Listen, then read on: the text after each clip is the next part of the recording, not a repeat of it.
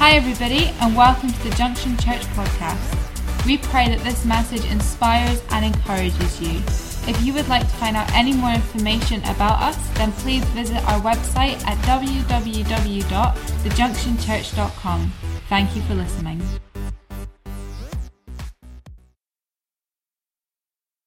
So we're studying a new series called Only Human, and that's my brain, and it's see-through, and it's the actual size, and and we are starting a new series, and I want to speak about our humanity and the incredible call of God that we have as humans, and the supernatural call that rests upon us. Now, I can't remember who I was talking to some weeks back, and as I was talking to them, I began to realize that we as humans live these incredible limited lives. And as I was talking to them, I had an image. And if you can imagine a complete circle, and a person's life, they're sitting in the center. Your whole world around you is a circle. It surrounds us. The world and all of life surrounds us. All issues of life, they surround us, and we sit in the center of our world, our life. But our life, our perception, our understanding of that is a very narrow view. Like a horse with blinkers on that could only see. Can't see the rest of the world. It's been shut out. It doesn't exist. You know, when small babies, they don't have the perception. As soon as they can't see it, it's no longer there. And so, whatever they can see, it's there. If they can't see it, it doesn't exist. And so, like babies, they have this blinkered just view. What they see is what they see. And that's what there is. And we as humans live these incredibly limited, blinkered view of life. And the reality is that we are, by our upbringing, by our experiences, by where we were born, by what nationality we were raised in, what traditions we were raised in, all of these different values create this world which gives us a set experience. But when we come to Christ, we come to Him and our worldview explodes. Suddenly, we begin to find Jesus Christ, and suddenly this blinkered view begins to expand. Yet, what tends to happen is that we tend to revert back to what we know, what we're comfortable with. And we have a faith in Christ, but it's a worldview, it's almost like we can't see it. How many of you have ever gotten to the point in life where you find your eyes are not quite able to focus on the things they used to focus on? There's a few of us. Everyone's here going, I know what that feels like, but I'm not putting up my hand. And I was always very proud of my eyesight. I've got long vision. I could see up close. I could read small print. I can see signs a long way off. And now I can't do either. And now I'm spending my whole time with small print items like this, and I'm walking around the house trying to find a bit more light. See if I need more light, and I need more focus. And the amazing thing about the church and about Christians is that we can see something out there, but we can't focus it. We can't focus on it. Now, I've noticed I've created a habit. I bought a magazine on Friday. Cheryl had gone to ladies' conference, and whenever she goes away, I think of something that I would like to do that she wouldn't. And I think of when Cheryl went to Egypt 8 years ago, she came home and I'd bought a dog. Because we weren't allowed one when she was here. So, yeah, I haven't, no. So I went and bought a magazine on pigs. And, because she says we can't have them. And so, I've got a pig magazine. And I want to find it. Because I like the idea of pigs. I like the idea of having a pet pig because they're intelligent, but I also like the idea of having a pet that you eat. And I do. You see, that's why I was raised. We used to have a pet. We had a pet lamb. We used to take him for a walk. We take him for a walk on a lead, take him up the road. He got to a 200-pound ram. He was amazing. We ate him in the end, but...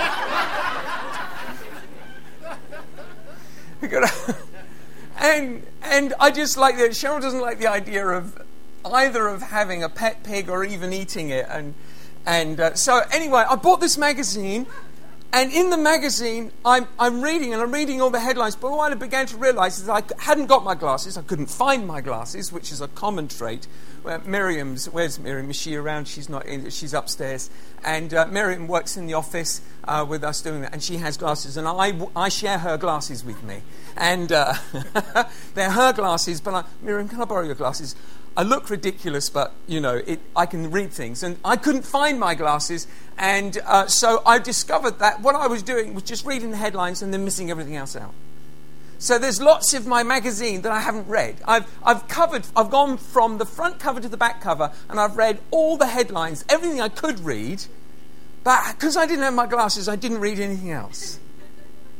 And what I think that there is something about the fact that as Christians, we pick up the headlines of what Christ can do for us, but because we can't see it, we don't understand it, we just kind of go, yeah, I'll just move on.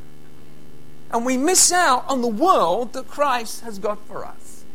And so this morning, I want to launch this new series called Only Human, and I want us to understand that we are human, but we are called of God to be something else. That we are called natural. We are born natural, but we are created to be supernatural. That we were born for more. That we were born to be something unique. Something in Christ that is beyond the limitation of that small blinkered world of humanity. And I want you to understand, go with me, will you, to 1 Corinthians chapter 3. And I'm going to read just a few verses. And I'm going to concentrate on two verses in there. But we'll start in 1 Corinthians chapter 3 and verse 1. It says, "And I, brethren, could not speak to you as to spiritual people, but as to carnal, as to babes in Christ. I fed you with milk and not with solid food, for until now you are not able to receive it. And even now you're still not able, for you're still carnal. For where there is envy, strife, and divisions among you, are you not carnal and behaving like mere men? For when one says, I am of Paul, another, I am of Apollos, are you not carnal? Then who then is Paul and who is Apollos? But ministers through whom you've believed, as the Lord gave to each one. I planted, Apollos watered, but God gave the increase. So neither he who plants is anything, nor he who waters, but God who gives the increase. Now he who plants and he who waters are one, and each one will receive his own reward according to his own labour. For we are God's fellow workers. You are God's field. You are God's building. According to the grace of God which was given to me as a wise master builder, I've laid the foundation, another builds on it. But let each one take heed how he builds on it. For no foundation can anyone lay than that which is laid, which is Jesus Christ. Now if anyone builds on this foundation with gold, silver, precious stones, wood, hay, and straw, each one's work will become clear, for the day will declare it, because it will be revealed by fire, and the fire will test each one's work of which sort it is. Verse 14, if anyone's work which was built on it endures, he will receive a reward. If anyone's work is burned, he will suffer loss, but he himself will be saved, yet as through fire. Now Paul is speaking to the church, and he's speaking to an immature church, a church who are living as humans and not living as Christ has called us to be. It says in verse 3 verse 3, it says, are you not behaving like mere men? Or, as it actually means in the Greek, the last three words in the Greek, it says, do you not just walk as men? That's the direct translation in the Greek. Do you not just walk as men? Which basically means, do you not just purpose to live your life like humanity lives? That's what you're doing. And that's a little bit like saying to a kid, grow up. I always remember being a child and say, just grow up. Doing my best. Not really sure. I'm being a kid. Because at the end of the day, your behavior is a reflection of who you are. An animal behaves as the animal is intended to behave. We've got a dog at home, which Cheryl loves, and she behaves like a dog. Everybody loves our dog. Our dog is a very friendly dog. It's a born-again dog, and friendly to the neighbours, doesn't bite the children. But she's still a dog. She still behaves like a dog. She still does things which you wish she wouldn't. The sort of things you can't mention in church from the front. The sort of dog things. And she's still a dog because she's a dog. She behaves like a dog. And Paul is saying to you can imagine reading the church reading says, you're not just behaving like humans. Yeah. So what else am I supposed to be? And Paul, he then goes on and he begins to lay out this sort of question, this if we're not supposed to be human, then what are we supposed to be? Paul is exposing their sectarianism in what he's saying, because the church he's confronting is saying, well, one is saying, I'm of Paul and I'm of Apollos. And I'm this and I'm that. And that's humanity. Humanity lives within this limited realm. And in our limitation, we want to get a hold of something great. And so instead of becoming something great, we become a fan of something great. Manchester City fans around the world are celebrating. They won the Premier League. And they're going, we won the league. They didn't win anything. They're just a fan. They didn't do anything. They're just a fan, right? They're just a fan. They didn't win anything. I wanted Liverpool to win, and I would have been here. I would have been shouting, Liverpool, we won. But I didn't do anything. Yeah. The fans, they're probably there. They're probably up there, got their beer, got their pie, got their cigarettes sitting there. They're not doing anything to even be healthy, let alone be a champion. They just go, yeah, come on. And Paul is addressing the church because they're going, people are looking at Paul and they're going, wow, Paul's amazing. Yeah, I'm with Paul. Another one going, yeah, he's not really my I prefer Apollos. Right. Yeah. And they're associating with greatness instead of becoming great. And, we do it today. Somebody says, I prefer Hillsongs. Well, I prefer Bethel, or I prefer Elevation, or I prefer Joel Osteen, or I prefer... But we start listing all these great churches and great leaders. And Paul says, look, we're not anybody. It's Christ. In other words, stop clinging on to other heroes to make yourself feel better. Become the hero. Stop behaving like a human. Behave like God created you to behave, and understand. See, Paul says, who then is Paul and who then is Apollos? You see, in 2 Corinthians chapter 5, verse 17, it says this, therefore, if anyone is in Christ, he is a new creation. Old things have passed away, behold, all things have become new. The problem with that verse is, what's the thing? What is the thing? Old things have passed away. Behold, all things have become new. Well, what became new? What did I become? Because if you don't know what you become, you will go back to what you were.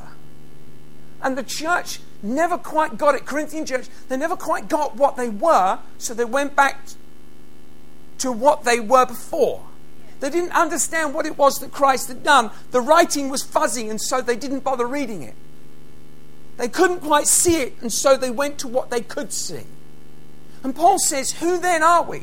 Now, it's a question which he doesn't answer because he wants them to understand that it's not who we are, it's who Christ is. But it's still an unanswered question. And the reason why it's unanswered is because Paul and Apollos,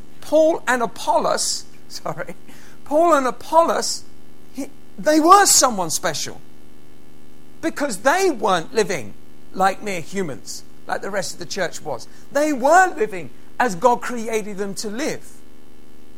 So who were they? That's an important question, because Paul had discovered something of the nature for which he had become. You see, there weren't many people like Paul and Apollos turning the world upside down.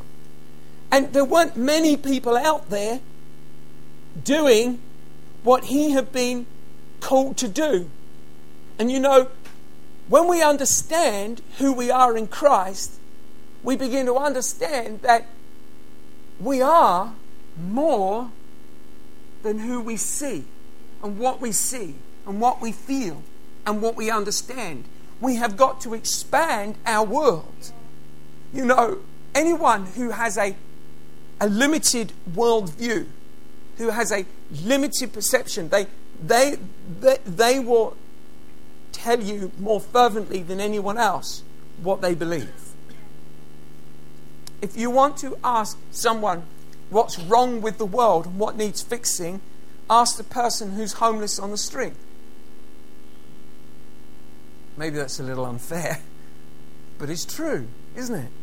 The person whose life has collapsed the most will tell you the most fervently what's wrong.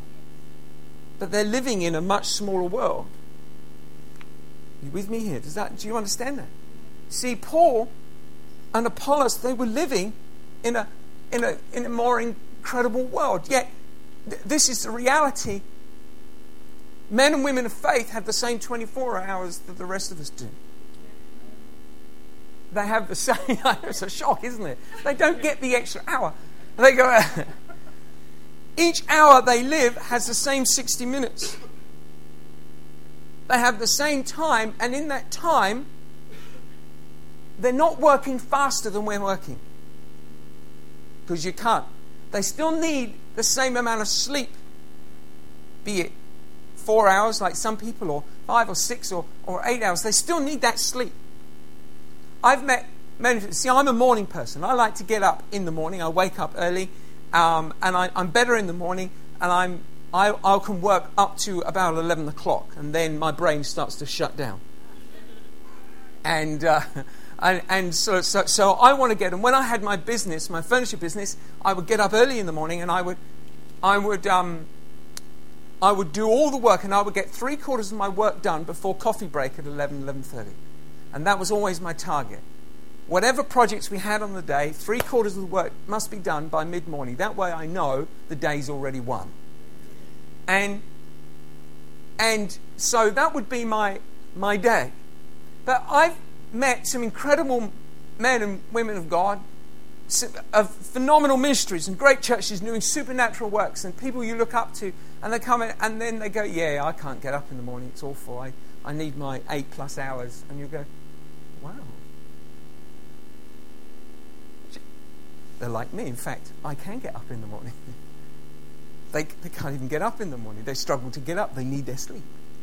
I'm amazed at the amount of people just like, oh yeah, and so because they have their physical frame, their human side is still human. See, Paul was still human. He was insecure. He suffered from rejection.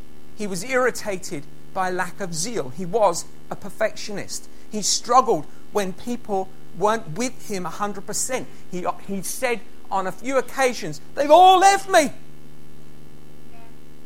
Really, Paul? Are you sure?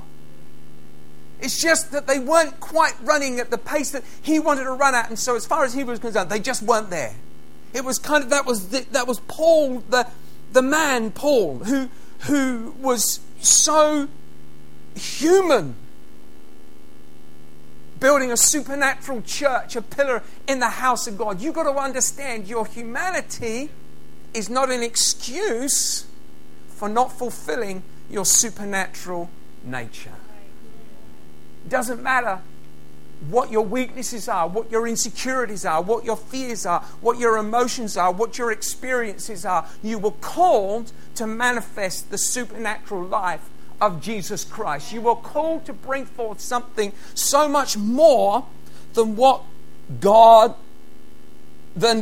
we see and what we understand. For God ordained something far greater.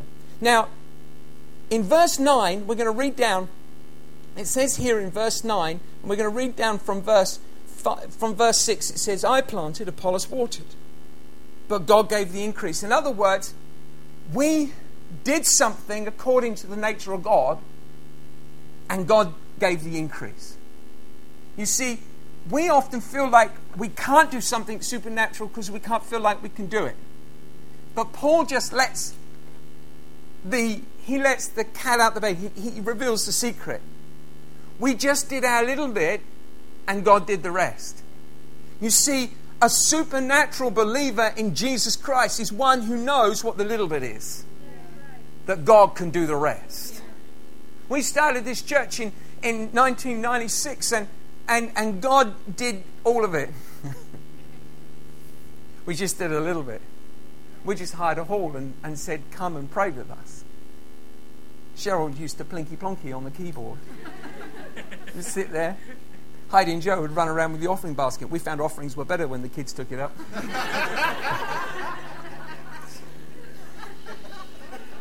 They would stand there just...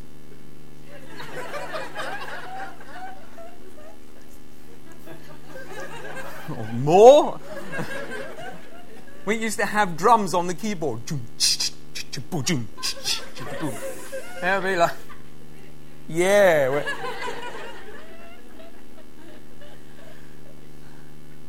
It wasn't quite like this morning. Even close. We had an overhead projector. I was running around trying to find it. Where's this on? How do I find it? You put it on the screen and then half the words were smudged out. How many of you remember those days? Half the congregation don't remember. Overhead projectors. Oh. And then you go through it, it's missing. Where's it gone? It was there. It's disappeared. I remember once being so frustrated with the overhead projector during the service, I put my hand right through the glass. I don't really remember that before. But you have a big glass sort of frame. You put the screen, and the light kept going on and off. The songs would be like, Matt, Steve, oh, it's back again. We're all right. Jesus is still here. No, he's gone again. I was standing there. I was so fed up. Put my hand on the thing, and I put my hand right through the glass. Wow, that's the end of the song service. I just did my little bit. God gave the increase. I find it extraordinary that you can do something if you will listen to the heart of God and understand that God has got something so much more for you. That we won't become sectarian. What is sectarian? Sectarian is stamping your colours to somebody else's greatness while you're avoiding doing anything. You can't claim to be a fan of anything. You can celebrate what good things take place. But you've been called to stand and serve God.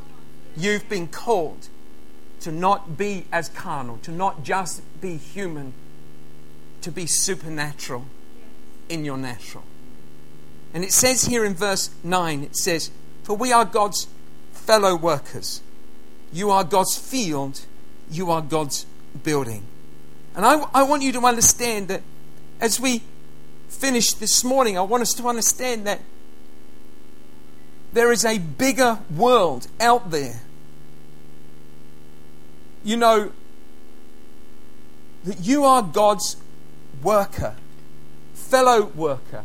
Now, I've gone through many of you. I've filled in many references for jobs. I've sat down and I've talked through many people who's looking for career change, and I've walked on that journey with you, as many of you have gone through that journey of looking for another job and going for a promotion, and stood and celebrated with you as you've gained that position and you've become a fellow worker with somebody else, and you've gone, I don't know whether I'm qualified for this, but I believe God's calling me to do it. I'm going for it, and I've seen so many of you go step by step, finding a job and getting it. And each person who gets a job gets it on the merits of their qualification and their experience. And they get it on the merit that the company says, I'm going to employ you because you are of enough value to our company, and I believe you can work with us. And the moment you're employed,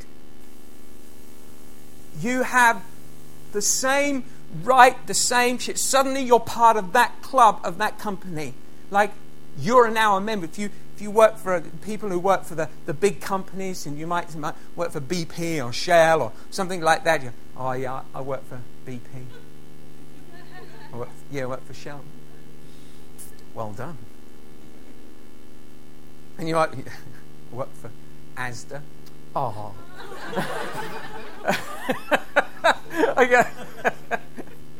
I used to work for I only ever did shop work.